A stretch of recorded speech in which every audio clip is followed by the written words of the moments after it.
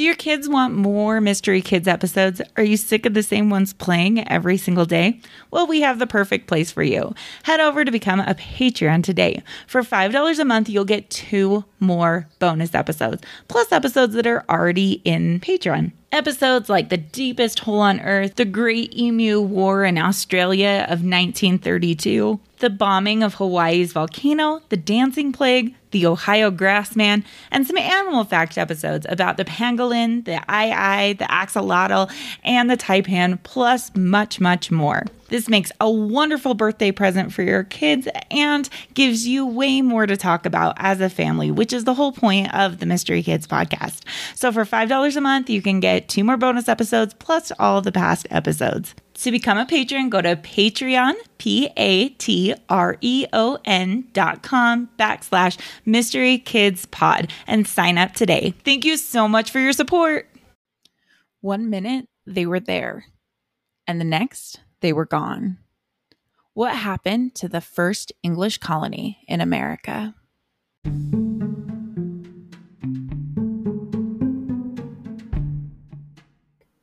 Welcome to the Mystery Kids podcast. It was August of 1590 on the coast of what is today North Carolina. 2 English ships had just dropped anchor and were preparing to go ashore. Many weeks at sea had left the crew eager to step foot on land, but none was as eager as John White. His anticipation was high. He had spent 3 years trying desperately to return for his daughter and granddaughter. He expected to greet them along with over 100 other settlers of what we refer to today as the Roanoke colony, named for Roanoke Island, which they settled on. John White's fears were also high. He had left the colony for England 3 years earlier to gather more supplies that were desperately needed. The colonists had not been particularly well skilled at surviving off the land, and they had had difficulty growing crops. Although they had some friendly relations with the native tribes, others were quite hostile towards them before John had returned to England. And with that heavy feeling of anticipation, he led a new group of settlers to the Roanoke colony settlement. But what he would find would make his stomach drop and leave him with far more questions than answers. The first thing they noticed was a defensive wall that had been built around the settlement, which hadn't been there before John White left for England. When they entered the settlement, there was no one in sight. The shelters that they had built when they first arrived had all been taken apart, as if they were ready to move their homes to another location. Their weapons had also been left behind. It looks like everyone had just disappeared. And the only clue left behind was a single word carved into a fence post: Croatoan. John White and his men searched the area for the missing colonists for a month, but never found a trace of where they had gone or what had happened to them.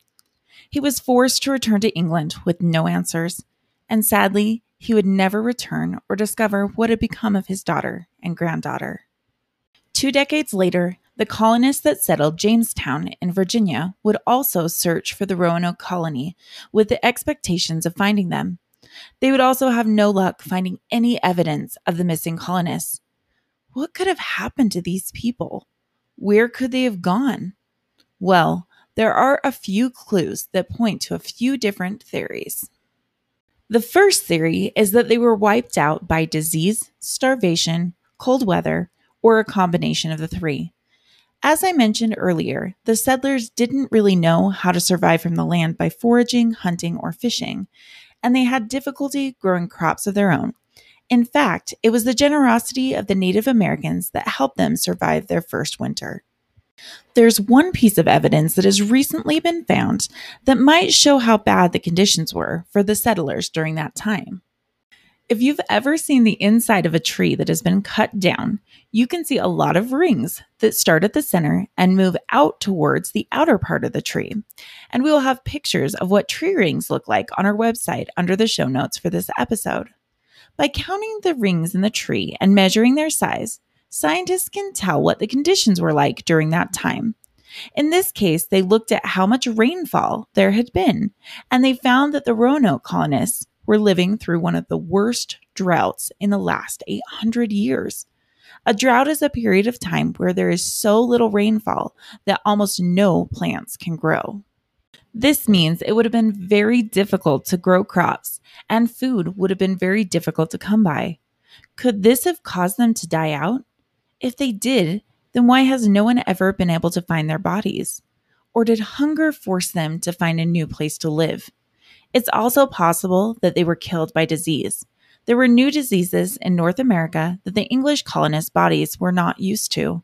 But again, why have we found no graves? Another theory is that they integrated with the Native Americans. This means that they decided to live with the native tribes, adopt their culture, and live their way of life. An important fact to know is that the colonists were supposed to write some sort of message to let John White know if they were leaving. And if they were leaving because something bad happened, then they were supposed to carve a cross along with the message. But no cross was left, and no message except for that one word, Croatoan. So, if there was trouble like starvation or disease, they should have left that message and a cross. But if they were forced to leave suddenly, then maybe they didn't have time to do it. Whether they integrated by choice or by force, there are a few reasons why this might be possible. First is that word Croatoan that was left behind. Croatoan refers to the Croatoan tribe that inhabited the area. This tribe was friendly to the colonists and had helped them survive their first winter. If they were on the brink of starvation, then it makes sense that they would turn to those for help that had already helped them in the past. And there is some actual physical evidence that has been discovered that they might have done just that. It's 1993, and Hurricane Emily is pounding the coast of North Carolina. A hurricane is a large tropical storm that forms over the ocean, kind of like a very large tornado on the ocean surface. And when they reach land, they can be very destructive. Hurricane Emily destroyed many homes and businesses, and even killed 3 people. But along with all that destruction, the hurricane also uncovered something: broken pieces of pottery near a Croatoan village on Hatteras Island off the coast of North Carolina. Archaeologists began digging there to see what else they could find. An archaeologist is a person who digs up and studies old things that people left behind a long time ago to learn more about how they lived. And what these archaeologists found was very extraordinary. They uncovered a gold ring that they believe was worn by one of these first settlers. This was something that a person would not trade, sell, or give away. It would have been special to them. Many years later, they also found an English gun, an English sword, and copper eyelets, which may have been used as buttons on English clothing, and all buried right next to many Native American artifacts. Like the ring, these items would have been special to their owners and not likely given away. But best of all was a piece of slate and a lead pencil. A slate is something they would have used to write on in those days, kind of like a notebook.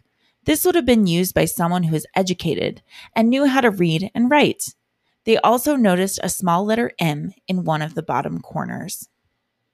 Some archaeologists believe that this slate belonged to John White himself, so maybe that letter M is actually an upside-down W. John White was also known to use this kind of material, and his daughter would have taken it along with her, along with all of John's other belongings when the colonists left. Other evidence has also been discovered in the form of animal bones dumped into large dump sites, including fish, deer, and birds. The Croatoan people ate mostly fish and turtles because they were the easiest things for them to catch.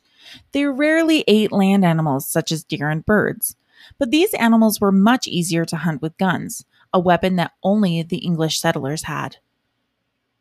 And maybe the most important thing of all is since the 1700s, explorers have recorded accounts from the Croatoan people who have said that many of their ancestors were white-skinned. They also wrote that many of these Native Americans had gray eyes, a trait that only the English settlers had. These traits and stories can still be seen in the ancestors of the Croatoan people today. Another discovery was made when one of John White's old maps was found.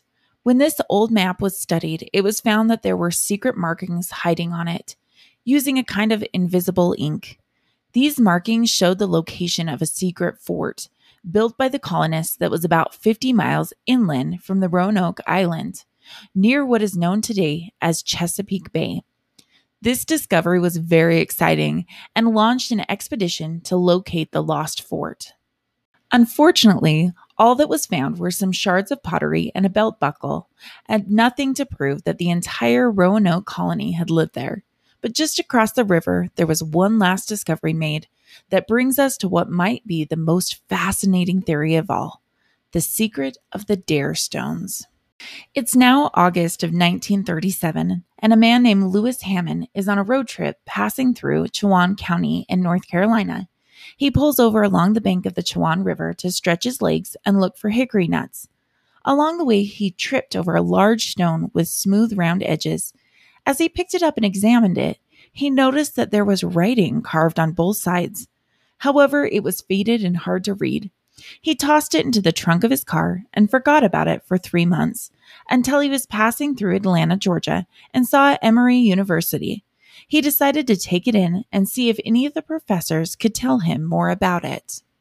The professors worked tirelessly to make sense of what the words carved on the stone meant, as they were written in a form of Old English, which is very different from how English is written today. But here is the basic story that it tells. Shortly after John White left for England, the colony abandoned the settlement and moved to another area, probably near where the stone was found. For 2 years, they were at war, and half of them died from disease. Only 24 of them were left. Then a Native American came to them and told them that there were ships coming from the sea, but the colonists didn't think it was John White. The Native Americans soon ran away from the area, thinking that the ships were coming to get revenge and kill them. Soon after that, they returned, believing that their gods were angry, and killed all but 7 of the colonists. John White's granddaughter was one of those who was killed. They were all buried 4 miles east of the river on a hill, and a stone was placed there with the names of all the dead, as well as this stone, which is the one that the message is carved on. It then says that they promised any Native American that shows the stone to John White would receive many presents from him. The stone is signed with the initials EWD, which is Eleanor White Dare, John White's daughter. Porter's Ponderings. Why do you think that the Roanoke colonists left? Why do you think they left their homes and their weapons behind? Do you think the ancestors of the colonists are still alive in the Croatoan tribe today? Could the graves of the colonists still be buried on a hill somewhere, like the Dare Stone says? Do you think we will ever find them?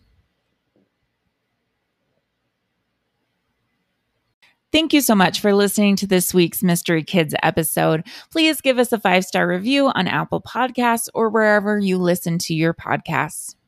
On our website this week, I added a bunch of books about the Roanoke colony. So if you've been looking for a good read for your child anywhere from 3rd grade, maybe up to high school, I found some really great books that touch on this topic in a lot more depth. On the next episode,